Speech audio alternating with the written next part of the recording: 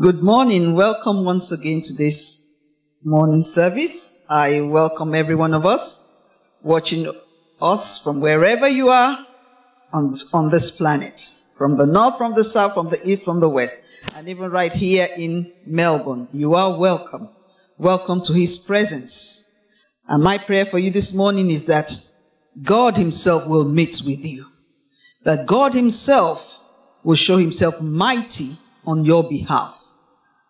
You're welcome. This morning, we'll be going back into His Word. We'll be looking at things I believe we've known before, but at times, when Jesus was here on earth, when He preaches, He will say, when He was teaching His disciples, He will say, again I say to you, again I say to you, again I say to you. So today, I'm saying to you again. Hallelujah. Praise the name of the Lord. And I want us, one of the things that God has blessed us with, that God has enabled us, is to have a lot of these messages that we've had again and again. We have them online.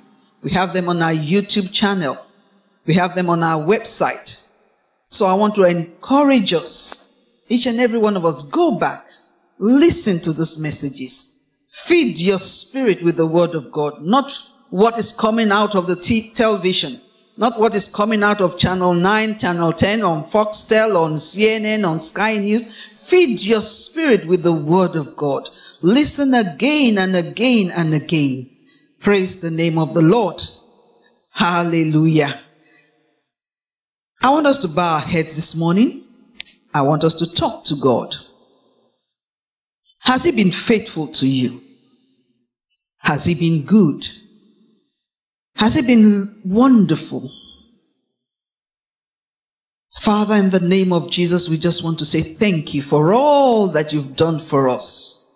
We sang earlier that I will not be silent, but I will always worship you. Lord, this morning we say, here is our worship. Receive our worship. From the depth of our heart, we say thank you for all that you have done, for all that you are doing, and for all that you will still do. We say thank you. We say thank you. Father, even as we go into your word, the Bible says, let the entrance of your word bring forth light. Let it bring forth understanding, even unto the simple. We receive light, eyes to see, ears to hear, and heart to know, to understand, to receive that which you are saying, Lord. In the name of Jesus. Holy Spirit, I yield myself to you. As for a fresh infilling, a fresh outpouring upon me right now. Not just upon myself, everyone listening. And who will listen to in the days to come. In the name of Jesus. Fill us anew and afresh, Holy Spirit. Let the word become enlightened. Let it illuminate the darkness in our hearts. Shining forth the light of the gospel. In the name of Jesus. Thank you for clarity. Thank you for understanding. In Jesus' mighty name, we have prayed. Amen. Praise the name of the Lord. Hallelujah. This morning, I'll be bringing forth a word for us, teaching us, sharing with us on what I've entitled The Heart and Quality of the Church in the Last Days. The heart and quality of the church in the last days. Amen. You'll agree with me that the Lord is building up His church in these last days. The Lord is building an army. The silent army, but they're getting some things, they're getting the job done. He's building His church. But we want to look at what are those things? What is in the heart of the Father? What's the quality of that church that the Lord is building in these last days? But before we continue, we want to look at two key words in that statement. We want to look at what does the word heart, what does it mean? And also quality. Remember, the title is The Heart and Quality of the Church in the Last Days. So what does the word heart, what does it mean? This is not thus says the Lord. This is in the dictionary. You cannot go to the dictionary and check it out. The heart means it's the most important or essential part. The most important or essential part. If we're looking at it in the natural or in the physical now, looking at our physical body, you will say that your heart, that is the blood pumping organ in your body, is the most important and essential part of your body. Why? Because if your heart is removed, that's the end. If you don't have a heart, physical heart now, that's the end of you. You're no longer alive. You are dead. So the heart is the most important or the essential part. It's also the center, the essence, the core. The word heart, I'll repeat again, is the most important or essential part. It's the center.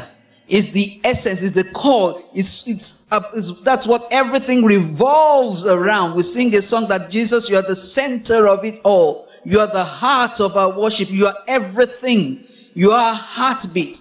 But now we're not talking about our blood pumping organ.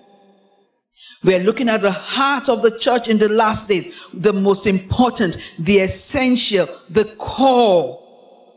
What is it that identifies, what is it that causes the church of last days to stand out? What are those things that are causing to stand out? What do they revolve around? Where are they getting the heartbeat, the strength to go up? Amen. And also the second word is the word quality. What does the word quality mean? It means a distinctive attribute or characteristics possessed by someone or something. I repeat, quality means a distinctive attribute or characteristics possessed by someone or something. It also means a peculiar and essential character. A peculiar or essential character. If we look at these two definitions of the word quality, there's a word there that rings a bell that occurs in both definitions, and is the word character or the characteristics. You know, it is repeated several times, meaning that the Lord is interested in the character of the church in the last days. The quality, the character, the essence. You know, what are those things that makes the church to stand out in this last days? The Lord is interested in the character and the essence of us, his children. Of his children, amen. That is, what makes you you? What makes you tick? If you can put it that way. What excites you? What are the things you consider dear? What are the things that are precious? What are the things that define you as a child of God? That's why we've been looking in the last couple of weeks. Pastor has been taking us, we've been going through the series, the accurate pattern of building the house of God. And I remember in every session, he will always say, we're not talking about brick and mortar. We're talking about you and I, because we are the house that God is building. We are the house that he is building. And we are now looking at the heart and quality of this house that God is building, the church that is building, because you and I, we are the church. The church is not the building. Thank God for the building, because we need a place because of the elements. We need a place to gather, to be equipped. But you and I, we are the church. When we go out from the four walls of a building, the church is going out. The church is going home. The church is going to work. The church is going to the market. The church is going to the stores. The church is going for business meeting. The church is going for sports. You and I, we are the church. So God is looking at that. Today we're looking at the heart and quality of the church in these last days. Hallelujah. Not just the services, also in our churches in the house. For those of us who have not been attending, I beseech you, like Paul will say, by the mercies of God, join the churches in the house. Find one that is near you. Listen in, be there. Why? Because we've been doing a lot of teaching on spiritual growth. And if God is building a house, that house needs to grow. We need to grow. And how do we grow? Those are the things that we've been looking at. Those are the things we've been delving into, breaking them down, looking at it. Are you growing or are you stagnant? You know, a stagnant water will stink. If the water is not flowing, you know, when a river is flowing is benefiting the banks, is producing nutrients to all those who live around the bank, the seashore, or the bank of the river. It's feeding the grass, it's feeding the trees, it's feeding the animals. But if it's stagnant, after a while it will dry up. So those are the things we've been looking at the church in the house level. Spiritual growth. Are you growing? That's why I enjoin you once again. Go back to those messages. Listen to them. Also join a church in the house. Be there. Listen, hear, learn, grow. Praise the name of the Lord. The heart and quality of the church in the last days. What exactly do we mean by that? What exactly are we looking at? Last week, I remember that we were looking at the story of Gideon. And I said, God is what? He's got your back. That when it seems as if, everything is falling apart or not working according to our plans, remember he's got your back. Remember that he's there for you. He's always watching over us, because he has promised us that he will never leave us and he will never forsake us. Today we're going to begin our journey again from the book of Judges, chapter 7. Let's go to the book of Judges, chapter 7. We're looking at Gideon, and we'll be going crisscrossing the Old Testament and the New Testament. Amen. Because once the Lord has spoken, twice have we heard. The Lord will always confirm his word.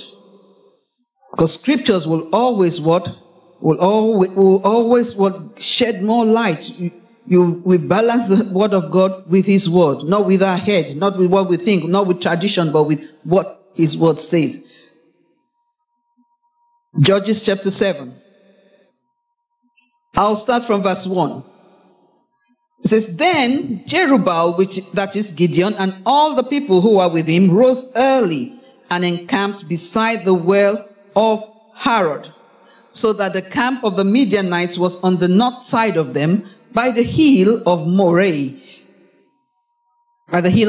in the valley. And the Lord said to Gideon, The people who are with you are too many for me to give the Midianites into their hands, lest Israel claim victory for itself against me, saying, My hand has saved me. Meaning that I don't want them to start saying, it was because of us. If we were not there, you would not have accomplished this. You would not have won against the Midianites. Yeah, we helped you. Yeah, we are taking all the glory. Yeah, we were strong. We had the strength. We had the tactics. We had everything. You know how some of us will boast about our accomplishments.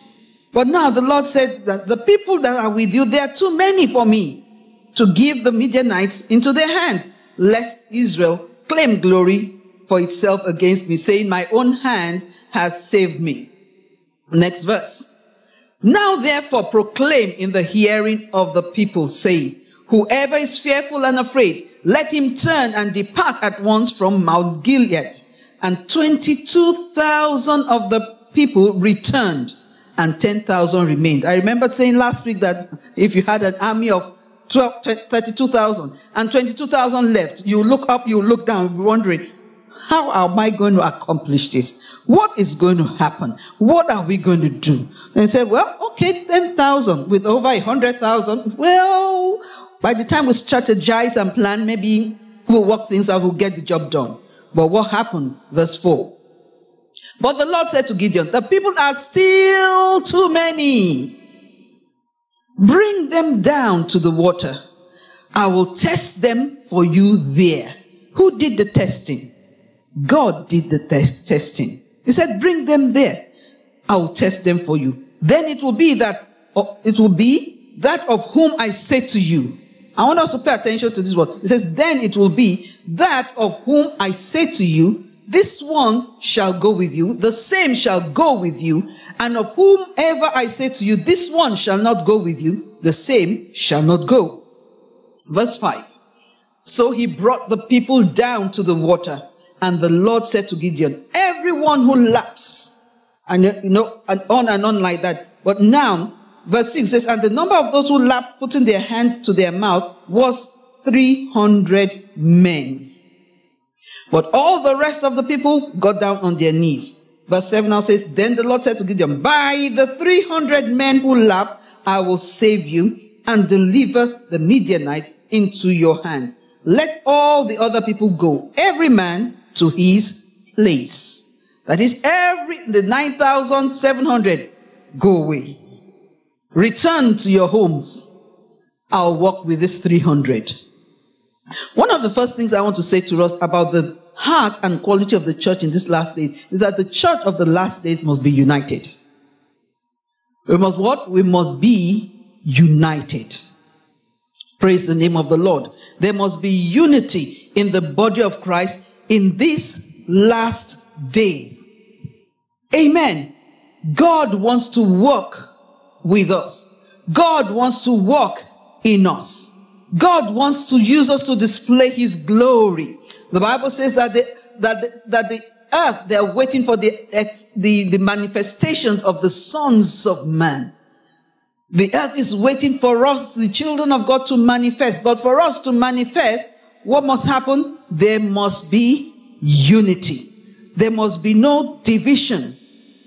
Because a house divided itself cannot stand. Let's look at Matthew 12, verse 25. Matthew 12, verse 25. Matthew 12, verse 25. What does it say? It reads, and I quote. It says, but Jesus knew their thoughts and said to them, every kingdom divided against itself is brought to dissolution, and every city or house divided against itself will not stand. Verse 26 now says, if Satan casts out Satan, he is divided against himself. How then will his kingdom stand? A house divided against itself shall what? Shall not stand. That is why the enemy in this last days is fighting tooth and nail to divide the church, to divide the brethren, to cause disunity, to cause discord, to sow strife, to sow seeds of distrust amongst the brethren. In the camp of Gideon, there was the 300 men whom God chose. They were what? They were united. Their hearts were one. They were in one accord. The Bible says on the day of Pentecost, the disciples were gathered together. They were in one accord. They were in unity. And I want us again to look at John chapter 17 from verse 20. John 17 verse 20. This was Jesus praying. John 17 verse 20. It says, Jesus was praying here. He says, I do not pray for these alone, but also for those who believe in me through their word. That is, through the word that the disciples were going to preach in the days to come. That they may all be one, as you, Father, are in me, and I in you, that they also may be one in us, that the world may believe that you sent me. See, this is what Jesus was saying. He says that they all may be one, as you, Father, and are in me and I in you. There was unity in the Godhead. There was no division. He says, I'm praying for them that there will be one, that there will be unity. The men of Gideon, they were what? They were united. How do I know they were united? Because no one said, oh, the others are going, we better join them. How can 300 of us go to the battle? We can't do it. But their heart was open. Their heart was yielded. It was like an abandonment to the will of the Father. There was no division. They were like, whatever you want us to do, we will do. And God saw their hearts. Remember, I said last week, God searches the hearts, not the face. The 22,000 were all ready. They all gathered together. The Bible says that they gathered together. They came to Gideon. They said, oh, we are going to fight. We are able to go up and take the mountain to possess the land. Let us go. They were speaking, but their hearts were not right. Their hearts were not in it. That's why when God said, tell them, those who are fearful. Weren't they fearful when they left? Gideon would have thought he had an army. But God searched the heart. He looked at them and said, just tell them, anyone who is afraid, go back home. And 22,000 went back. Remaining 10,000. And still the 10,000, the Lord said, it's not right. There's something still wrong. The heart of these remaining ones, yet maybe they're a bit strong-headed. He said, okay, I will test them. Did the people know that God was testing them? No. But Gideon knew. Because he didn't tell them that, oh, okay, God wants to test you. Let's go to the river. He just said, God spoke to Gideon himself, take them to the river, and whoever does this, does that, I will save by them. And God now said, these ones are the ones I will work with. Their heart were united. Their heart was one with the visioneer. Their heart was one with the mission that was on ground. They were not looking to the side or looking to the left or saying, oh, what are we going to do? No. Their heart was united. In these days that we are in, God is looking for men and women whose hearts are steadfast, whose hearts are stayed on Him, who are not dilly-dallying, who are not wavering, who are saying, yes, Lord, to your way and to your will. Yes, Lord, to all that you have ordained concerning me. Yes, Lord, I may not understand, but yes, Lord, I will go all the way for you. Yes, Lord, if you are with me, Moses said, if you are not going to go with us, we are not going to leave this place. And that's the heart that the Lord is looking for in these last days. The last day church, our hearts must be what? United. We must be one with the Father. We must not allow the enemy to sow discord amongst us. Jesus said, let them be one. Meaning that let there be unity. Let there be oneness. The Godhead, there's no division. Jesus will not say, oh God, you are God, you stay there. Holy Spirit, I'm older than you. I died for them. So Holy Spirit, you have, no. There's unity. To accomplish the job at hand, there must be unity in the body of Christ.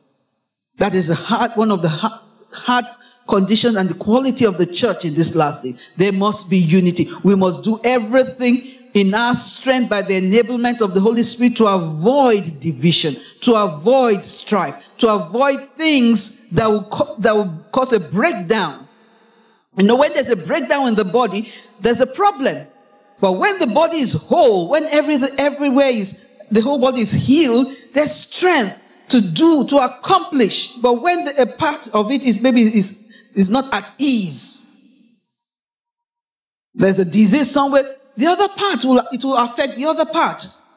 So also in the body of Christ, every one of us must be strong. The Bible says those that appear in Zion, they must be strong. We need to be strong. And unity brings strength.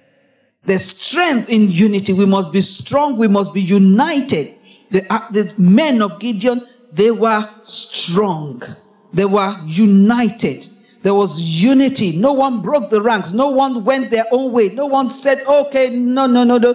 Gideon, you want to kill me. I have a family. I have children at home. How can 300 go to the battle? No, there was oneness of heart. There was unity of purpose, unity of spirit. That's the heart, and one of the heart and conditions that God wants for us in these days. One of the qualities for the church in these last days. Will you be that person whose heart, whose character God is molding? That's why those teachings that we've done in days past are so important. They are teaching us to know how to build, how to become one with God, how to be in unity with one another, so that we are not fighting one another. Because the enemy thrives there where there's fight. Praise the name of the Lord.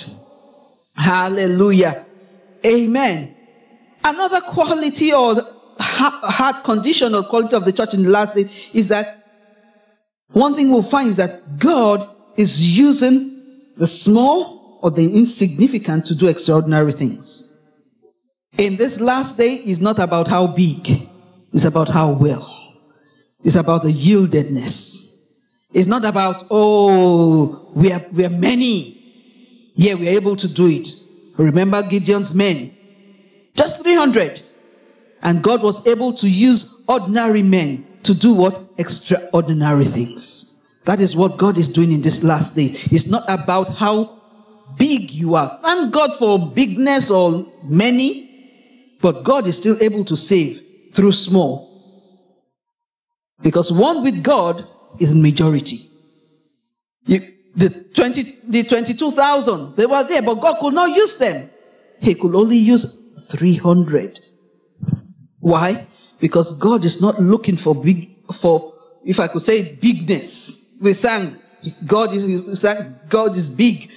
He's big. We have a big God. He's large. He's a great God.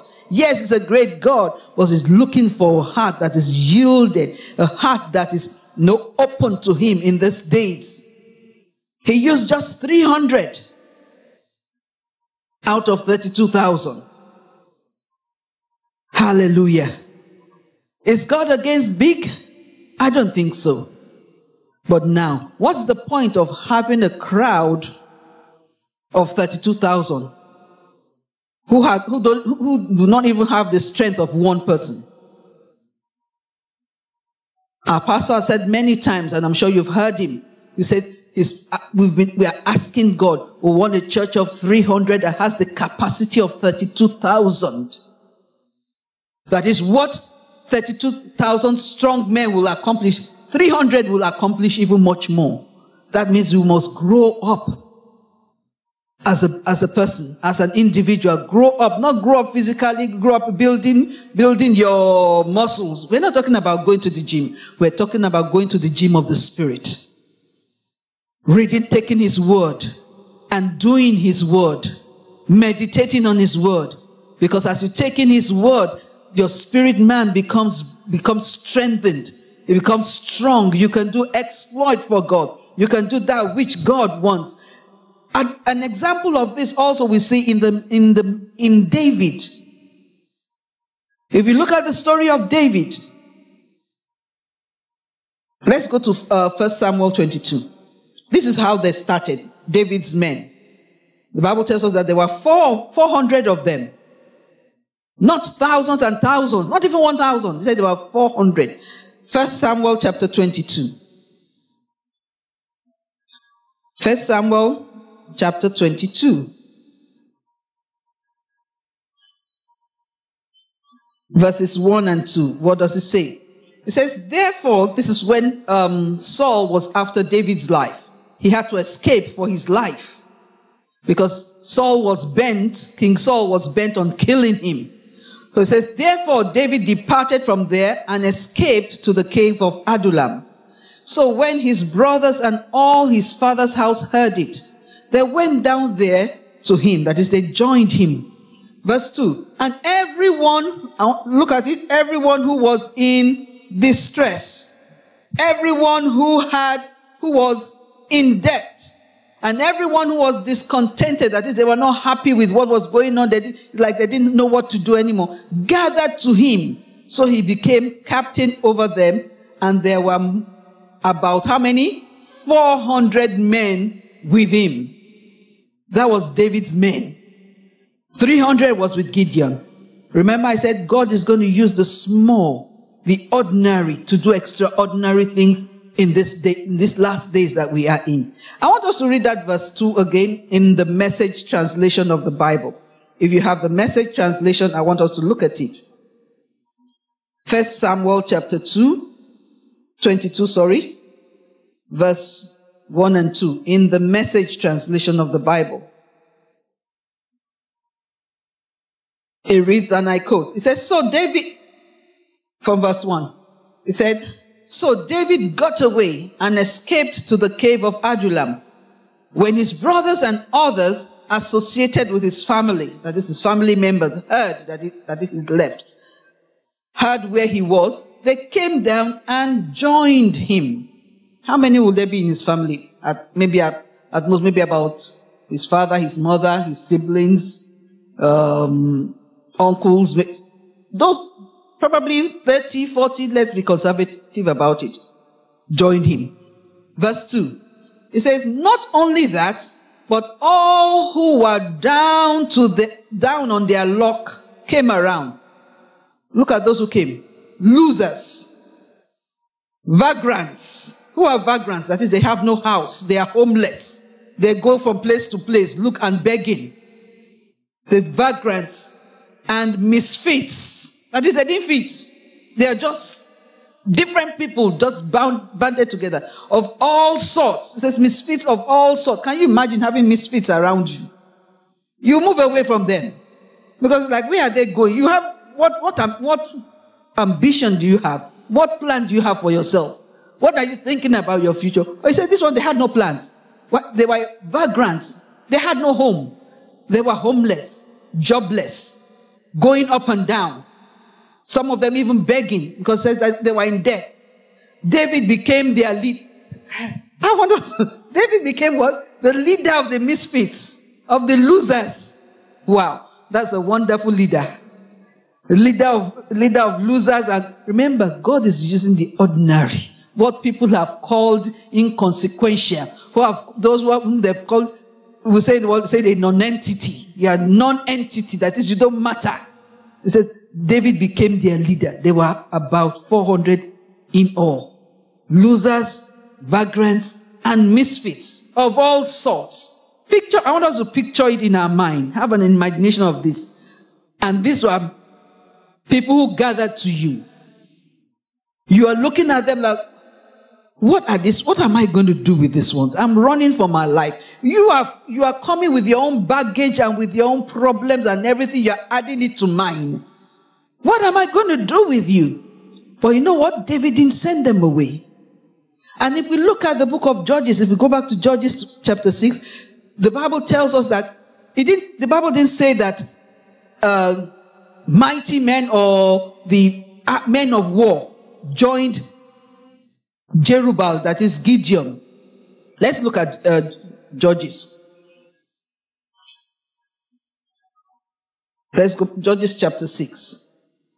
Let's see the men who came to Gideon, in whom the 33 were part of. Look at verse 34. Judges chapter 6, verse 34. It reads, and I quote, but the Spirit of the Lord came upon Gideon. Then he blew the trumpet, and the Abiezrites gathered behind him. He didn't say men of war. He said people of Abiezrite. They did what? They gathered behind him. Verse 35. And he sent messengers throughout all Manasseh, who also gathered behind him. So there must have been misfits amongst them also. There must have been those who were just wandering. They were not men of war, because the Bible didn't tell us that they were men of war. It said men that gathered to him. It was a gathering. So he sent messengers to Asher, Zebulun, and Naphtali, and they came up to meet them. So these were all the men that came to Gideon. And it was out of this gathering, the Bible didn't say men of war, out of this gathering that God said, now, all of you, you're too many. Your hearts are not as one. You need to go back. I'll do this. Those of you afraid, go back. Those of you who are fearful, go back. And I'm going to do a test. And then just 300 were left. The Bible didn't tell us whether they were men of war, but it didn't say men of war in the Bible. And we'll keep it so simple. So we don't add what is not there to what is there. Amen. It says the men gathered to Gideon. Because this is now me thinking, if they were men of war, I'm sure there will have been more than that. And remember, like we looked at last week, they didn't fight. They held the torch and the pitcher. And they held the torch and the pitcher in one hand and the trumpet. And they just blew the trumpet. And God did the rest. So they were not men of war. Now look at David's men. Those who are in debt, discontented, the losers, the vagrants, the misfits, they gathered. You don't go to battle with such people. But what did they do? David became their leader because God was going to do something out of those men have called ordinary, out of what God has, people have looked down upon. Don't let men look down upon you. There's greatness in your DNA. There's something about you that has not yet come out. As you allow God to build you up, as you allow God to raise you up, as you allow God to do an internal work, like we always say, if there's no internal governance, then there will be external governance. What does that mean? If you don't work on your inside, your spirit man, it will be done for you or from the outside. Or you will not be able to control what comes to you. You will not be able to stand tall when challenging times come. Because there's no internal governance. That is, you are not disciplined on the inside. And it will take God teaching us, growing us, putting men over us, mentors over us, to teach us, to show us. David was a man like this. The Bible says he became their leader. Gideon became the leader of this 300. He became their leader. And that's going to take all, I'm going to look at what happened to David's men. These losers, the what again? The vagrants, the misfits. What happened to them? They went to the, military school. They went to the, what is it called? Army school. They went into the army to train. They went into to learn the techniques. No. They went into the trenches. They went down. What became of them in the end? Look at 2 Samuel 23. 2 Samuel chapter 23.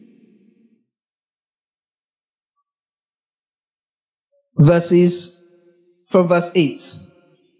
We will not read all. I'll take us through some of them. 2 Samuel 23.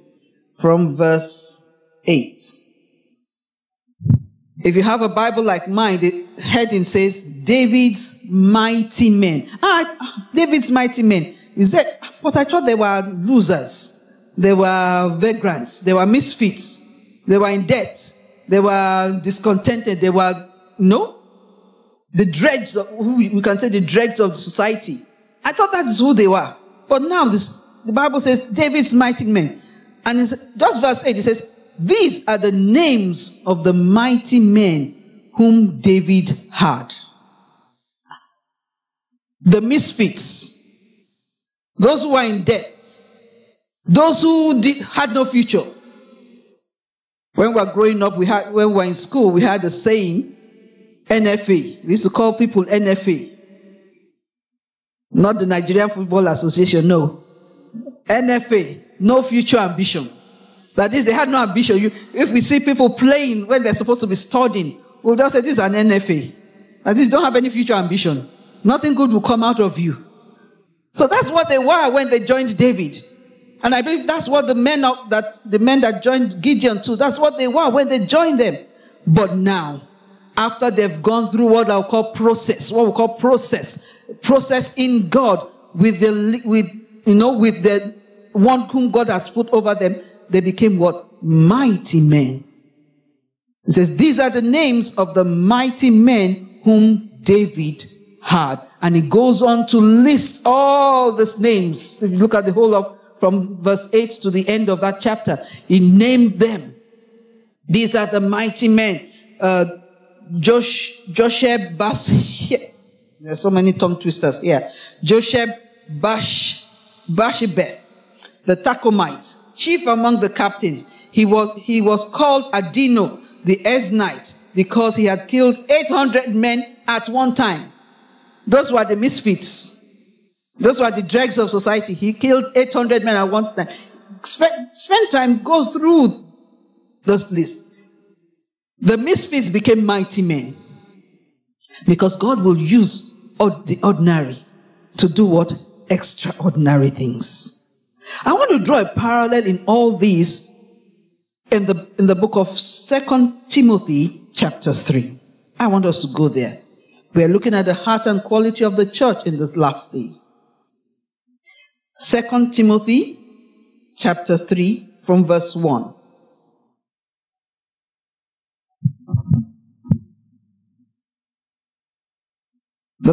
Here the Bible says, perilous times and perilous men. Verse 1, but know this, that in the last days perilous times will come. Why will perilous time come? Because there will be perilous people. So those perilous people will create this perilous time. He says, but know this, that in the last days perilous times will come.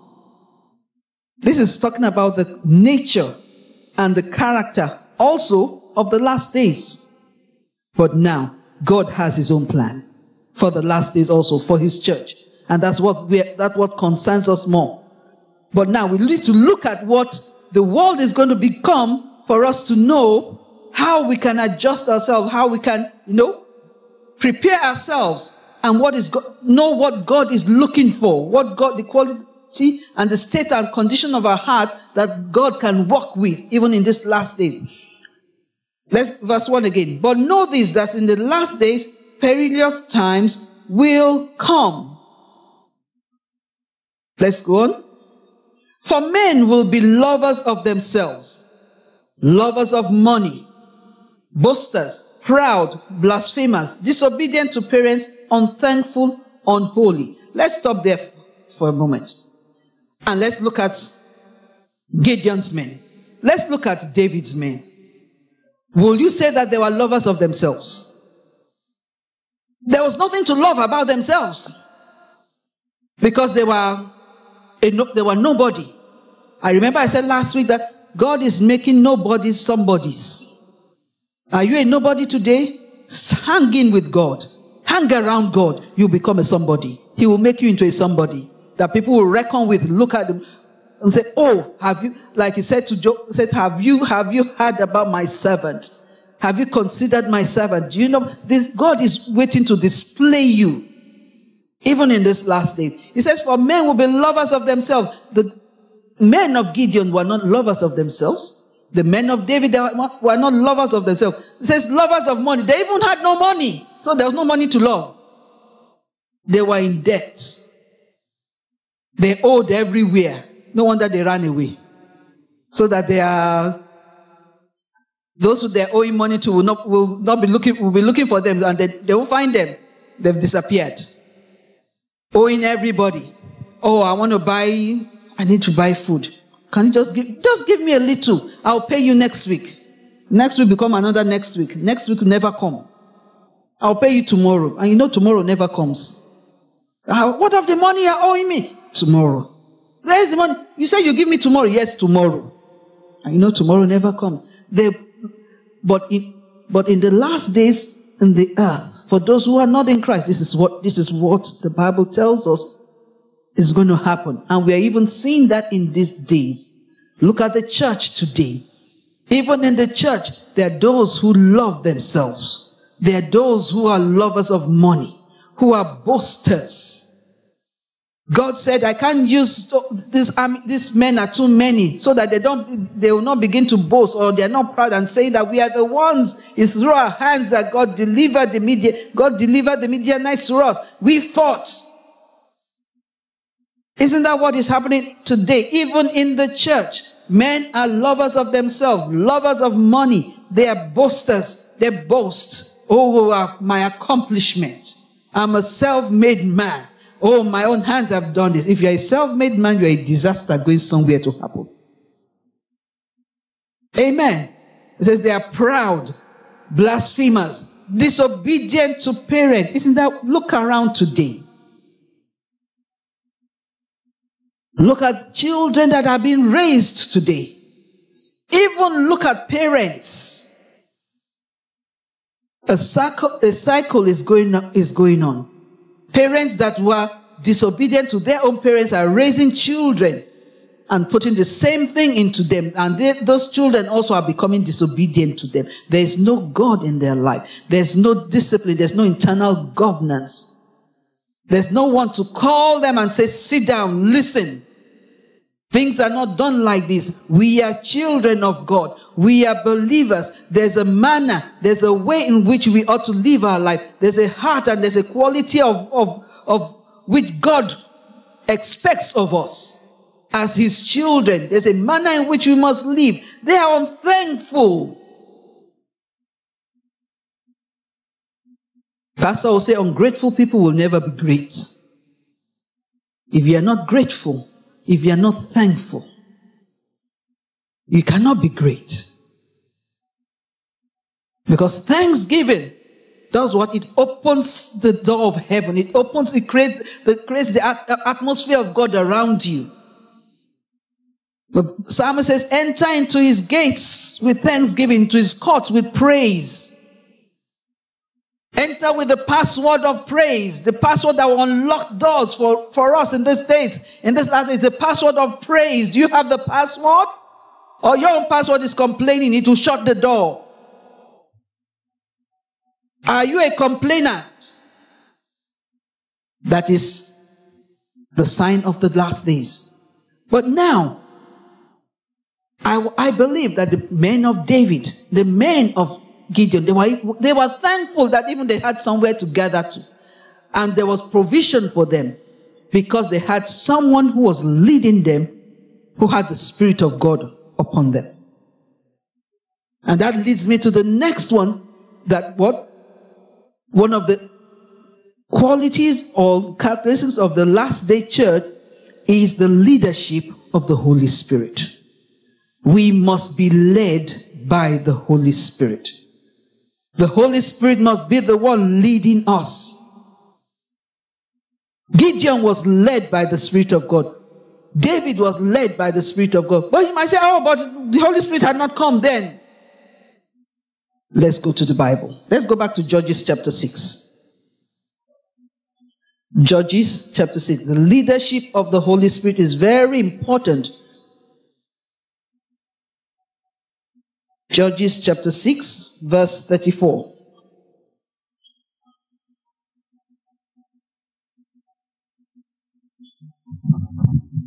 What does it say?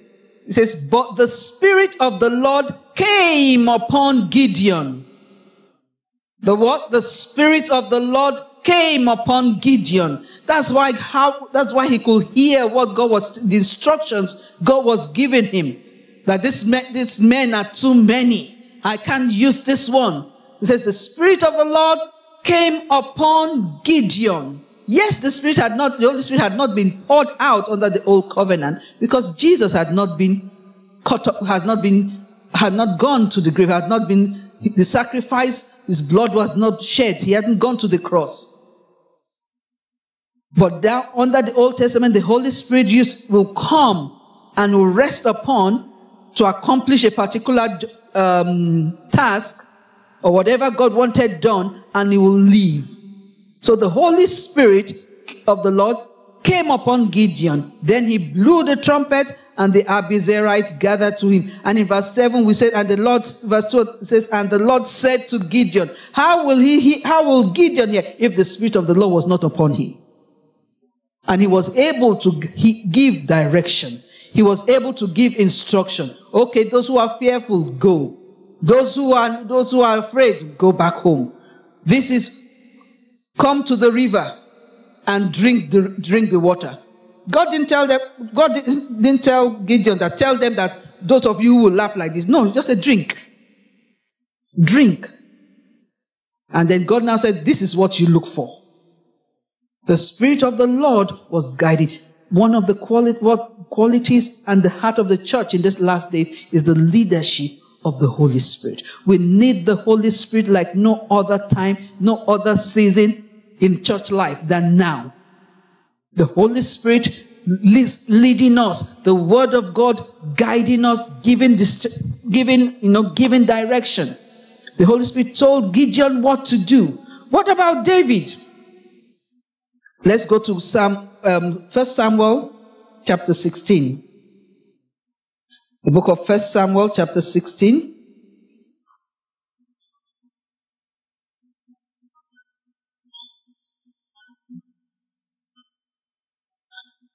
Verse 13.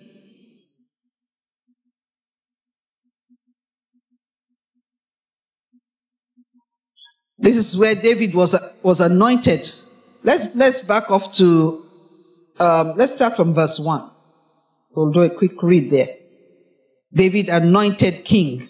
Remember, David was a shepherd boy. He was minding his own business, taking care of the sheep, and playing his harp in the fields with his sheep. He was contented with that. Verse 1, chapter 16, 1 Samuel says, "Now the Lord said to Samuel, how long will you mourn for Saul, seeing I have rejected him from reigning over Israel? Fill your horn with oil and go.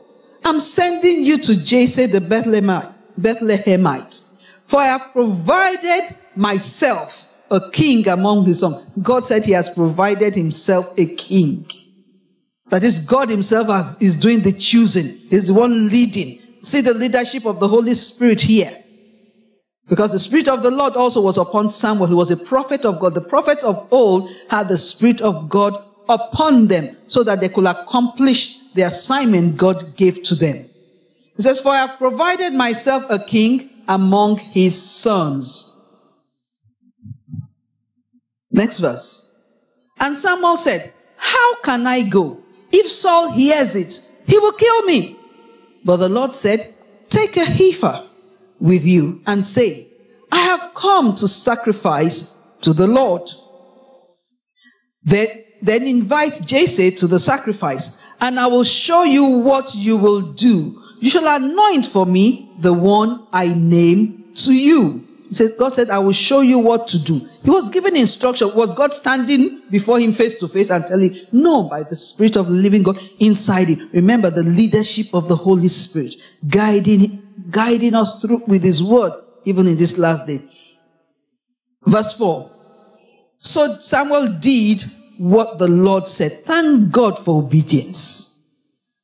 Gideon obeyed. David also obeyed.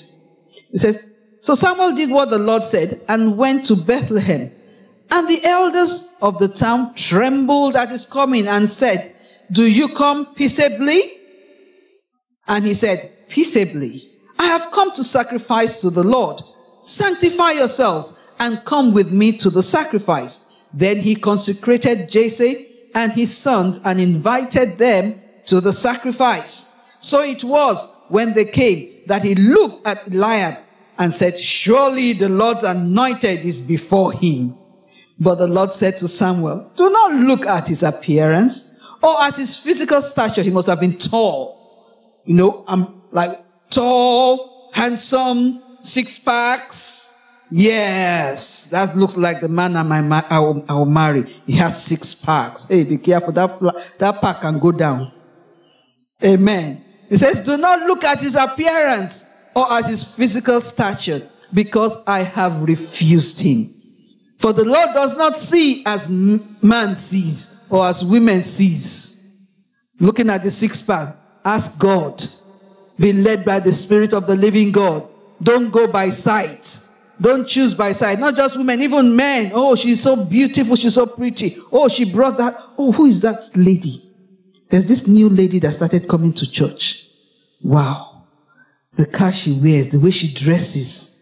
I think I want to know more of her." And then you go to pastor. "Pastor, we have not been doing follow-up in church of late. We need to do more follow-up. And pastor will go, "Okay, yeah, we need to, yeah, but pastor, there's this lady. I think we need to follow her up." Yes, it's not only her, there are other people also. But let's start with this one first. And from her we'll go move. Sight. Be led by the Holy Spirit. Don't be moved by what you see. In this last days, the church of the last days must be led by the Spirit of God and by his word. Praise the name of the Lord. But the Lord said to Samuel, "Do not look at his appearance or at his physical stature, because I have refused him. For the Lord does not see as man sees, for man looks at the outward appearance, but the Lord looks at the heart." So Jesse called Abinadab and made him pass before Samuel. And he said, "Neither has the Lord chosen this one." Then Jesse made Shammah pass by, and he said, "Neither has the Lord chosen this one." Thus Jesse made 7 of his sons pass before Samuel. And Samuel said to Jesse, "The Lord has not chosen this." I'm sure at this time Jesse will Samuel will be thinking in his heart, Lord, don't get me into trouble here. You brought me to this place. You say you are going to show me the one that you have chosen. But these are all his sons. They brought everybody out now. You want Saul to kill me?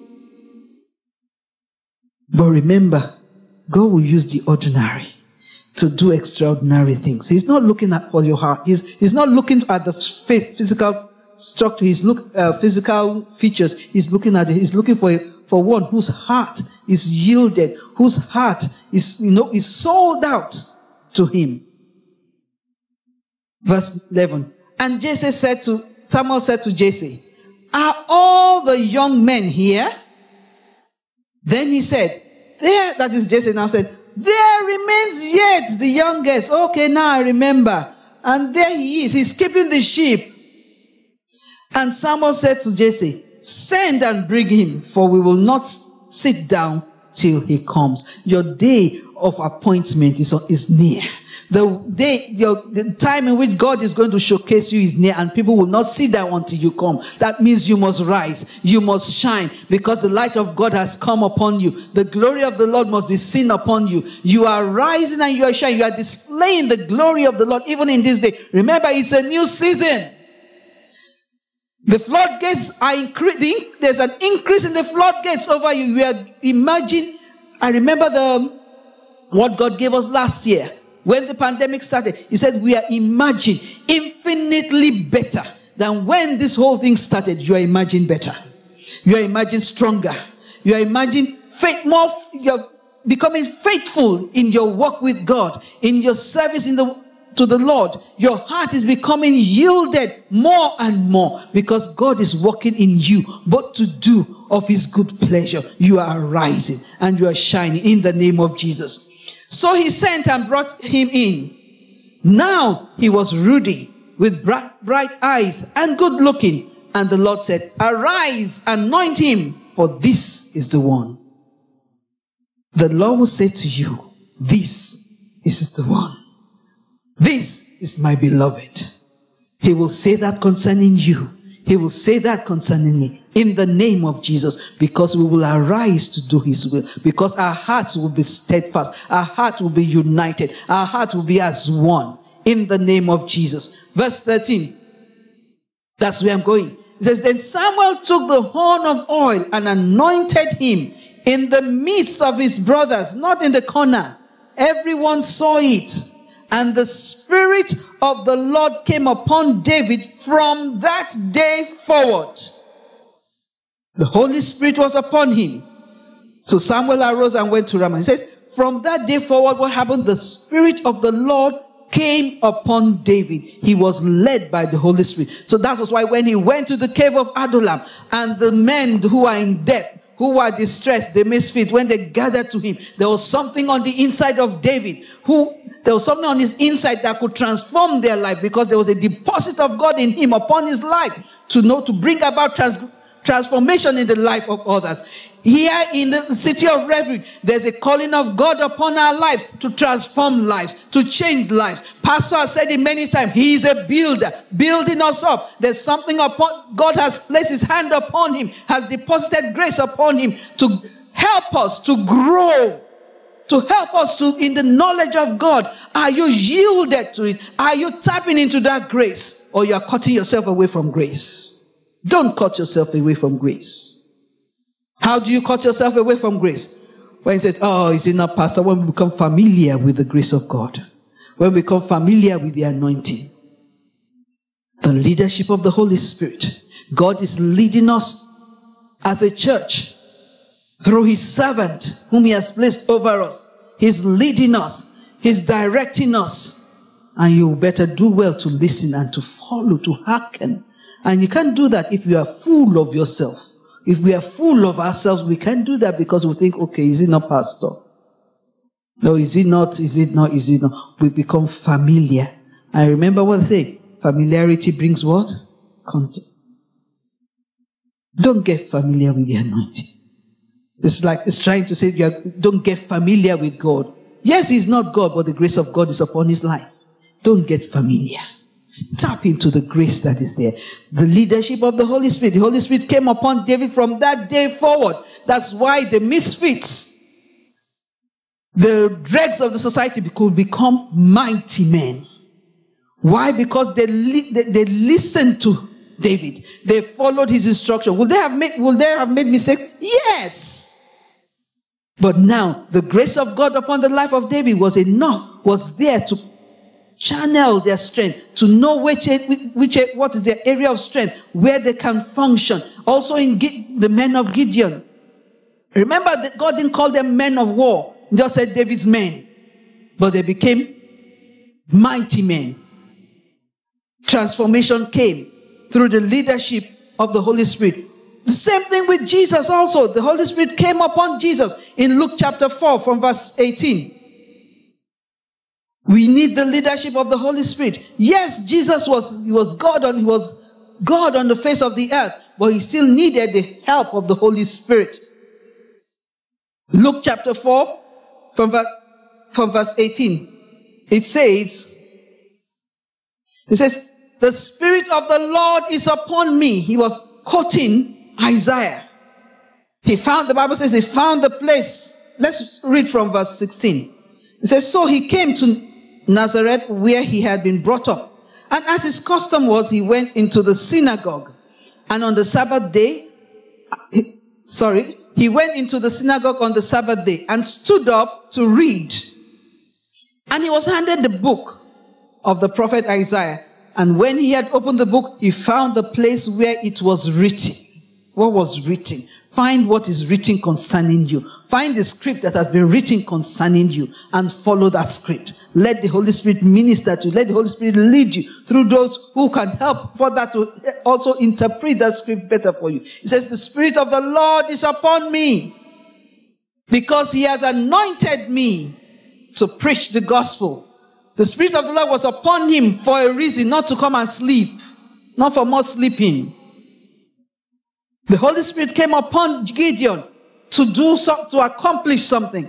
The Holy Spirit came upon David to accomplish something. Here we see the Lord Jesus saying also, the Spirit of the Lord is upon me. Why? Because he has anointed me to do what? To accomplish the following, to preach the gospel to the poor. He has sent me to heal the brokenhearted, to proclaim liberty to the captives and recovery of sight to the blind, to set at liberty those who are oppressed, and to proclaim the acceptable year of the Lord. The Spirit of the Lord is upon me. The Lord is reminding us today that, look, we need to be led by the Holy Spirit. We need to walk by the Holy Spirit. We need to listen. We need to yield our lives to the leadership of the Holy Spirit. We need to invite him every day. I want us to quickly also look at Acts 10:38. What does it say? Acts 10:38. Still talking about Jesus. Acts 10:38. It says, how God anointed Jesus of Nazareth with what? With the Holy Spirit and with power. And because of this anointing, and because the Holy Spirit was upon him, what did he do? He who went about doing good and healing all who are oppressed by the devil, for God was with him.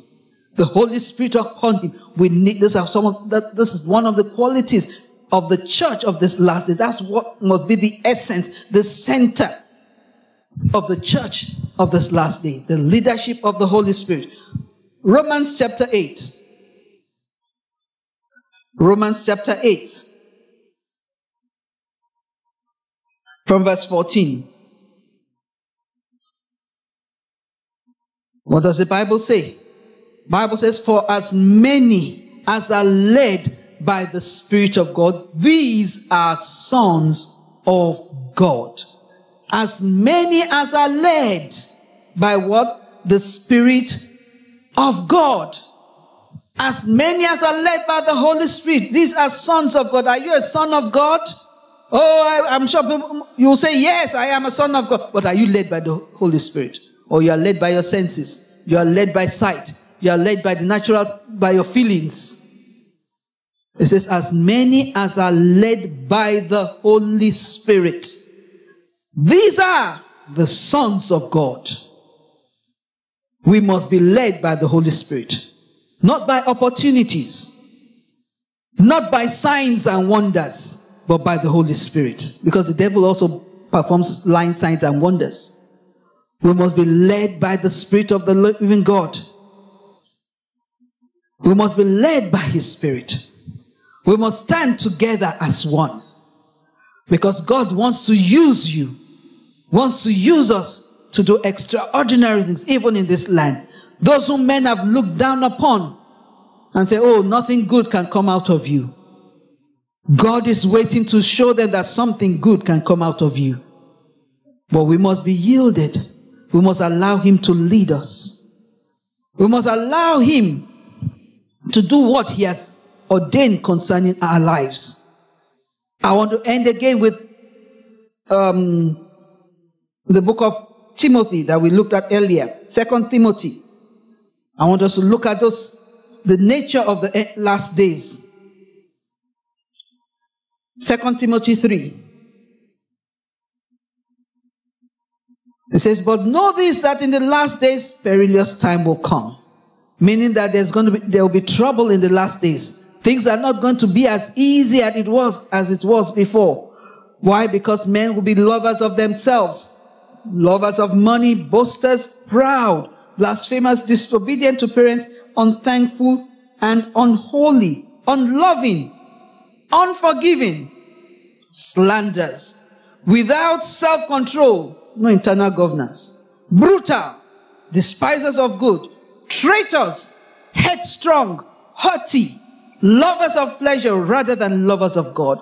The men that gathered themselves to David loved David. If they didn't love him, they would not have gathered to him. And then they loved they loved him with the God he served. Because I'm sure he will let them know that, look, this is not just about me. The one I serve, the one whose I am, the one whose hand is upon me is the one I'm serving. If you want to follow me, then we are on this journey together. We must be led by the Holy Spirit. We must do what He says. That's why David won so many wars. He was a great king in Egypt. Even till today, there's a Star of David even on the flag of Israel. The Star of David. Because he was a man, the Bible says a man, God Himself testifies, He says, I found in David, the son of Jesse, a man after my own heart who will do all my will. Verse 4 again says, traitors, headstrong, haughty, lovers of pleasure rather than lovers of God, having a form of godliness but denying its power. And from such people, embrace them. Oh, let them become your best friend forever. My BFF. He says, no, he says, from such people, turn away. Have nothing to do with them. Can two walk together except they be agreed? He says, turn away from such. The men of David, the men of Gideon, though they might have started out very, very rough, but by the time they finished, they became mighty men. Being led by the Holy Spirit, being willing to follow. There was oneness of spirit. There was the unity in the spirit. They didn't allow division. They didn't allow strife to divide them. That is the hallmark of the church of the last days. We must be united. We must work together as one. We must be led by the Holy Spirit. God is using this small, those who have said it's this doesn't matter. He's using those who have how will I put it now? Of no consequence, making them to become mighty men. He's taking nobodies and turning them into somebodies. In the name of Jesus. If you are somebody, I want you to arise this morning. I want you to begin to declare, what has God said over you? What has God spoken over you? Even if you don't even know what God has said, what has He spoken to us as a church? He said this is a year of open doors and limitless possibilities. He said that the floodgate, there's an increase in the floodgates. And He told us, if you are listening to the Spirit Life devotional that he was sharing, he was talking about God, how God spoke to us to put on the coat of honor. Are you putting on your coat of honor, or you are putting on coat of dishonor? Put on the coat of this. Begin to declare those things over you today. Begin to declare what God is saying. Even as a church to us, we are emerging. Those words is not done with. God is still at work. We are emerging infinitely better. We are getting better at what we are doing. Our work with God, we are getting stronger. We are growing in God. We are maturing in God. God is working in us, but to will and to do of his pleasure. Father, we thank you this morning. On this day, Lord, we give you glory. We thank you for your work, for your word to us, oh Lord. Thank you, Father. Thank you, Father, because it's a year of limitless possibilities. With you, nothing is impossible. And also with whosoever believes, nothing shall be impossible. We believe, Lord, that, Father, you are putting on us again afresh the coat of honor. Thank you for your honor. Thank you for that coat of honor, distinguishing us, causing us to be favored.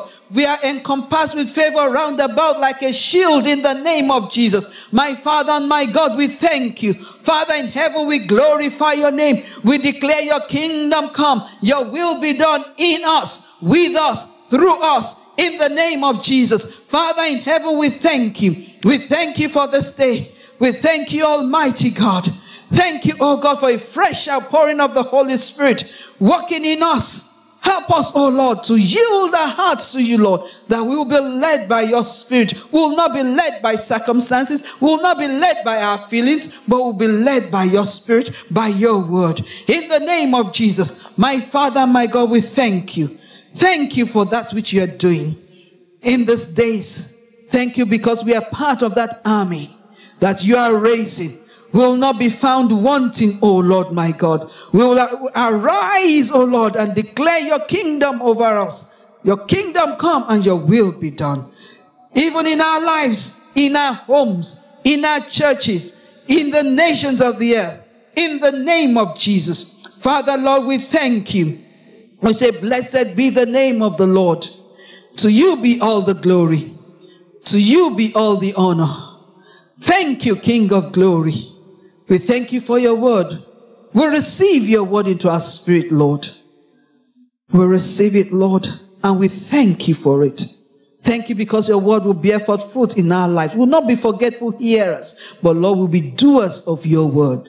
In the name of Jesus. Thank you, King of glory. In Jesus' name we have prayed. Amen.